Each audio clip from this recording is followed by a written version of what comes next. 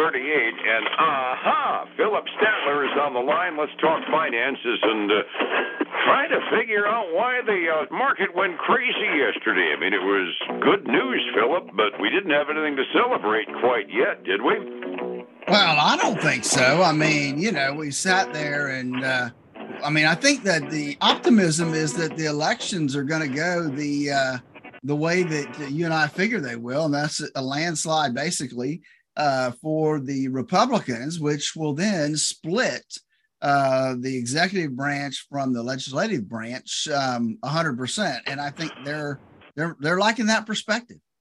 And that's generally a good case in history. To quantify it, in case people missed it, the Dow went up 424 points yesterday. S&P was up 36 and a quarter, and the Nasdaq was almost the laggard in the bunch. It was up 89. That was only 0.85%. The Dow was up a full 1.3%. This is a good time to bring up the point that money is not political. Money simply goes to find more money where it can meet and make more money. And one thing that Wall Street generally likes is a government that does nothing to get in the way. I found a little chatter on one of my tip sheets. They did a chart every single year after a midterm election. The Standard & Poor's 500 index has made a substantial gain. But I was going through the list and I was looking at the election years. The biggest gains in the S&P 500 following up midterm elections have always been after we throw the party in the White House out of power in Congress. Just kind of backs up the notion that Wall Street likes predictability. They don't like surprises. And one thing that happens when you get split government is you can pretty well count on absolutely nothing happening in Washington for the next couple of years. That's true. That's so true. And you're right. Wall Street likes that. They like that gridlock because then they're pretty certain that nothing's going to get done, which, again, allows the status quo, and they're happy because they know how to deal with that. And it makes planning a lot easier. I mean, the same thing on our personal finances. If we know what's ahead for the next 6-8 months, it's a heck of a lot easier to make our own financial planning. The problem is we don't, and that's why we have experts like you around. But the idea is you know your grass is going to grow, you know you're going to mow the lawn once a week. If it's not going to grow, well, when's it going to start? And all of a sudden there's some uncertainty in your life. Even in the trivial elements, certainty helps. And when you're throwing billions of dollars around like the stock market does, the stock market's big investors like being able to predict that nothing is going to happen. They can make plans and work on it. Exactly. That's what they like. They like to plan it out and make it happen. And they'll have a better focus on what that looks like. And the only sticking point for me that I look at is that, well, you still got to deal with the Fed, right? Which is our one uncontrollable in the front, and given the inflation figures and the economic figures we've got, and something I was postulating about last week, that there's a change in the open market committee membership on the first of the year, another 0.75 of a point is basically a lead pipe cinch come the middle of December. Yeah, and I don't like that. I don't like that it's going to be a cinch. I was hoping maybe that we could see a little less of an increase. Because that's kind of what Paulson had indicated back in March. But you're right. I mean, the numbers don't lend itself that way, especially with the change that we're going to see in the Fed. I think they're going to stick it to us one more time pretty big before they rotate off.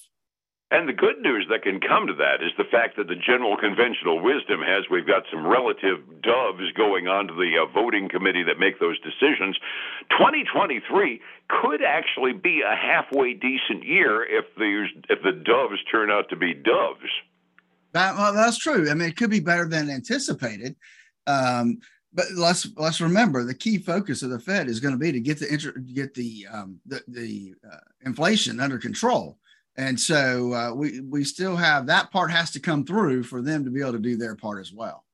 Yeah, that's true. But at least in January, with a little bit of a fight with some new members, we might actually get to the point of something you and I have been preaching for a while.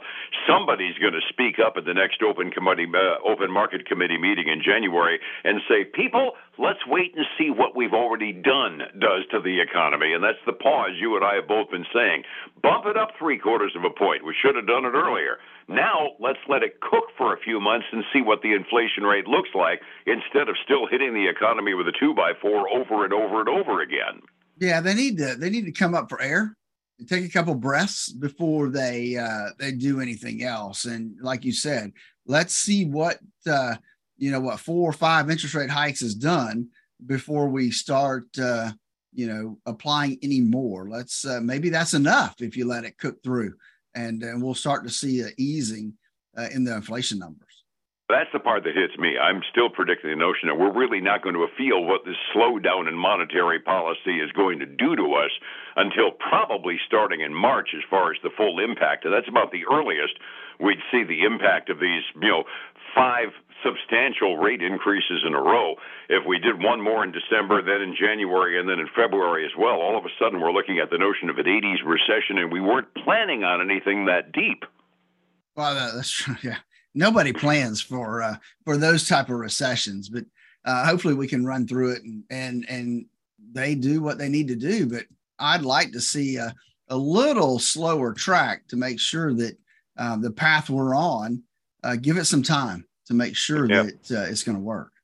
And we should have been poking along a year and a half ago with 0.25% increases instead of 5.75% increases. Well, you and I try to get them to do that, right? But they just wouldn't listen to us. If only the world was smart enough to listen to us. I don't have a lot of news items floating out today beyond that projected, and because the election is going to pretty much take up the attention for us today. I did find a tidbit. Carvana is in some really deep doo-doo. There was one of the analysts saying they expect that poor car dealer to go down to $1 a share. They might have to sell some of their vending machines, huh? Man, that's not good. But I'll tell you, I saw a headline that's probably given some credence to not just that, but the auto industry as a whole, because the headline is auto loan delinquencies rise as the loan accommodation programs start to end. So they're seeing a little bit more in the way of delinquencies in the auto industry, which tells us that inflation is hurting folks because they're late on their payments, they're delinquent. Because they're having to spend that money on other things right now. Mm-hmm. And this is something I can't say I'm shocked by. It might have been you. It was somebody else maybe whose opinion I respect. After we came out of the mess with the mortgage meltdown that we had back, oh, good Lord, we're now talking, but geez, it was over 10 years ago. Somebody said, watch for the next thing coming.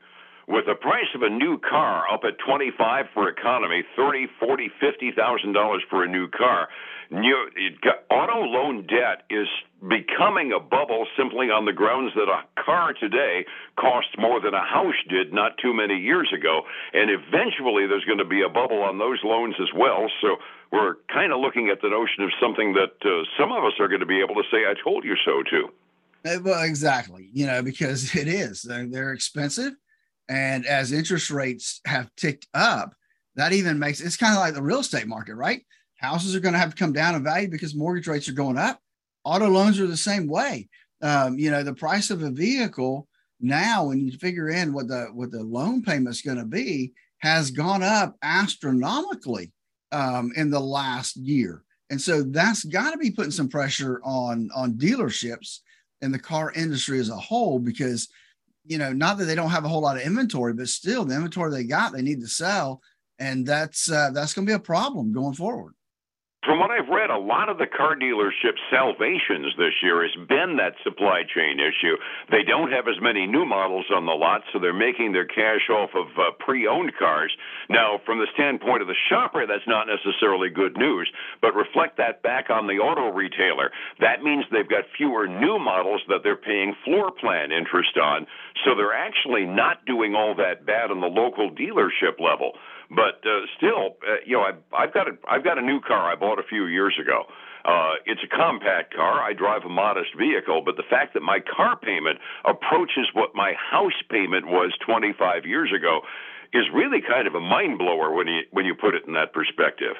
Yeah, it really is. Dave, that's the issue, is that they've gotten so pricey. You gave the dealerships kind of a pass on their floor plan, but a lot of them floor plan their used vehicles as well, because they gave something for it. So sometimes we'll see floor planning even on the used car sale side. Oh, definitely. It's one of the reasons that you hear them saying they want to buy cars, because a cash deal ends up becoming much more profit in the process. We obviously have a very limited number of economic reports coming out today. The only thing that came out was a small business optimism report. That was at 6 a.m. this morning. I did not find it in the process. It was the National Federation of Independent Businessmen. It was expected to be down a little bit from last month, which isn't going to surprise anybody too terribly much. Doesn't look like it's affected the futures very much this morning. We're looking at some green ink. How about quarterly reports? We talked about those rideshare companies being so doggone hot lately and trendy and all of that. How did Lyft do last quarter? They're kind of number 2. Yeah, they are. So let me give you I've got the Federation number for you. Oh, you got it. Okay. Actually, yep, it actually fell about 0.8%. It was 92.1. Last period is 91.3 this period, which is basically in line with what the expectations were. Yeah, I had 91.4 expected, so that's no surprise, and it was what expected. Okay. Yeah, so Lyft reported, and now they did have better than expected earnings for this last quarter, which was good, but they really got hammered because their revenue has slowed down substantially. A matter of fact, their revenue was below their pre-pandemic levels. So that's not good news for them. Yeah. And so I think that's as you compare that to Uber, I think Uber's actually diversified more, right? Because they've gotten into Uber Eats, and Lyft hasn't really done that in terms of diversification of their product line. They're getting killed this morning, down almost 18%. They closed yesterday at $14.14 a share. Right now, they would open at $11.58. So not their 52-week low, but still they're a pretty big hammer hit them on the head overnight with those earnings. So that's a ton. Yeah. Yeah, we do. We got a Take-Two Interactive reported as well. Now they did miss on earnings this last quarter. They got cut bookings for next year for their gaming has got cut, weaker mobile sales. So they're just getting hit from all sides right now. So Take-Two is down to about 17.5%. So I'm having a hard time finding some good news today, Dave. I was about to ask you if you couldn't find me some. I need a boost. Well, let's finish up the bad news first, I guess. So the next one that's really bad, TripAdvisor. Whoa. Yeah, TripAdvisor came out and their earnings came in below the expectations as well. Now, they did get hurt because of currency fluctuations. You know, they do business pretty much worldwide. So currency fluctuations hurt them this last quarter. They said that, you know, demand is still strong in the travel industry, but they just got whopped because of some things. So they're down 22.4% this morning. Ouch, that came as a bigger surprise because I'm looking at my big gainers and I got a boatload of travel stocks on that list today. I figured that a travel agency like TripAdvisor would do well off of all that. Yeah, I guess that currency can do some damage. Evidently. So we got DuPont reported. They beat on their top and bottom lines for the third quarter. They've got higher costs, but they've been able to push those off to the consumer. They're up 3.6% this morning. Then we've got one you and I always play around with a little bit, and that's Coty, the cosmetic company. They reported as well. Now, their revenue was slightly above forecast. Their earnings were basically in line with what was forecasted. They're seeing demand hold up, even though they've had to raise prices quite a bit. And they kind of like TripAdvisor, they've taken a hit because of currency. The strong dollar has hurt them, but they are trading up this morning about 2.5%. The last one I have, I was going to say, I'm just glad to see them selling. That's right. The last one I have for you today is Planet Fitness. Planet Fitness, their quarterly revenue and profits both beat the expectation. They even raised their full year forecast. Their membership has reached some record highs during this last quarter. So, and their visiting frequency, retail, they took ticket sales volume Planet Fitness wants to look at member visits, and so they've gone up. So some good news for Planet Fitness. They're up 5.5% this morning. Say Planet Hollywood, completely different business. Yeah, definitely. Yeah, although they like frequency of visits there too. Yeah, they do, but you put pounds on. You put pounds on there instead of take pounds off. I wonder if they're co-owned. That makes sense. Again, resetting the table. Nice up day yesterday on Wall Street. I'm seeing some green ink this morning. How are we looking so far? There are some green ink today, Dave. We got the Dow up about 1/3%. The S&P 500 is up 0.4. NASDAQ 100 is up 0.7. So some good movement there. Everything on the other side of the coin, the commodity side, is in the red. We've got silver down about 0.3. Gold's down 1/4%. Crude oil down a little over 0.8% to 91.03, which is a few cents less than what it was yesterday morning. Just tinge bit, yeah. Asian rim markets were mixed at the close at 6 a.m. this morning. China appears to have leveled off a little bit. European markets up fractionally halfway through their day. We've got a big event coming up on Friday. Assuming the weather cooperates, we're going to help people get safe, right? That's right. This Friday from 10 to 2, we are planning still, unless the weather really knocks us for a loop, to have our annual shred day. We'll have the shred truck here. We'll be doing hot dogs and cold drinks, and then we'll even have the donut truck here. So come on by and get your stuff shredded. We'll have some information on identity theft and good opportunity to get rid of stuff, and you'll be well set. So come on by and visit us.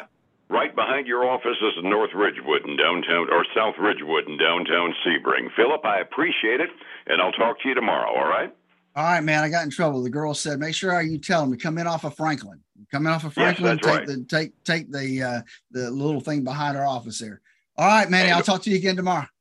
Take care, my friend. It's 105.7 Light FM and Statler Financial Services. Phillip Statler. We read so much. Hey, folks, again, I want to thank you for joining us today. I hope that you had a good day yesterday and today turns out well for you as well. Hey, join us again this Friday for Shred Day.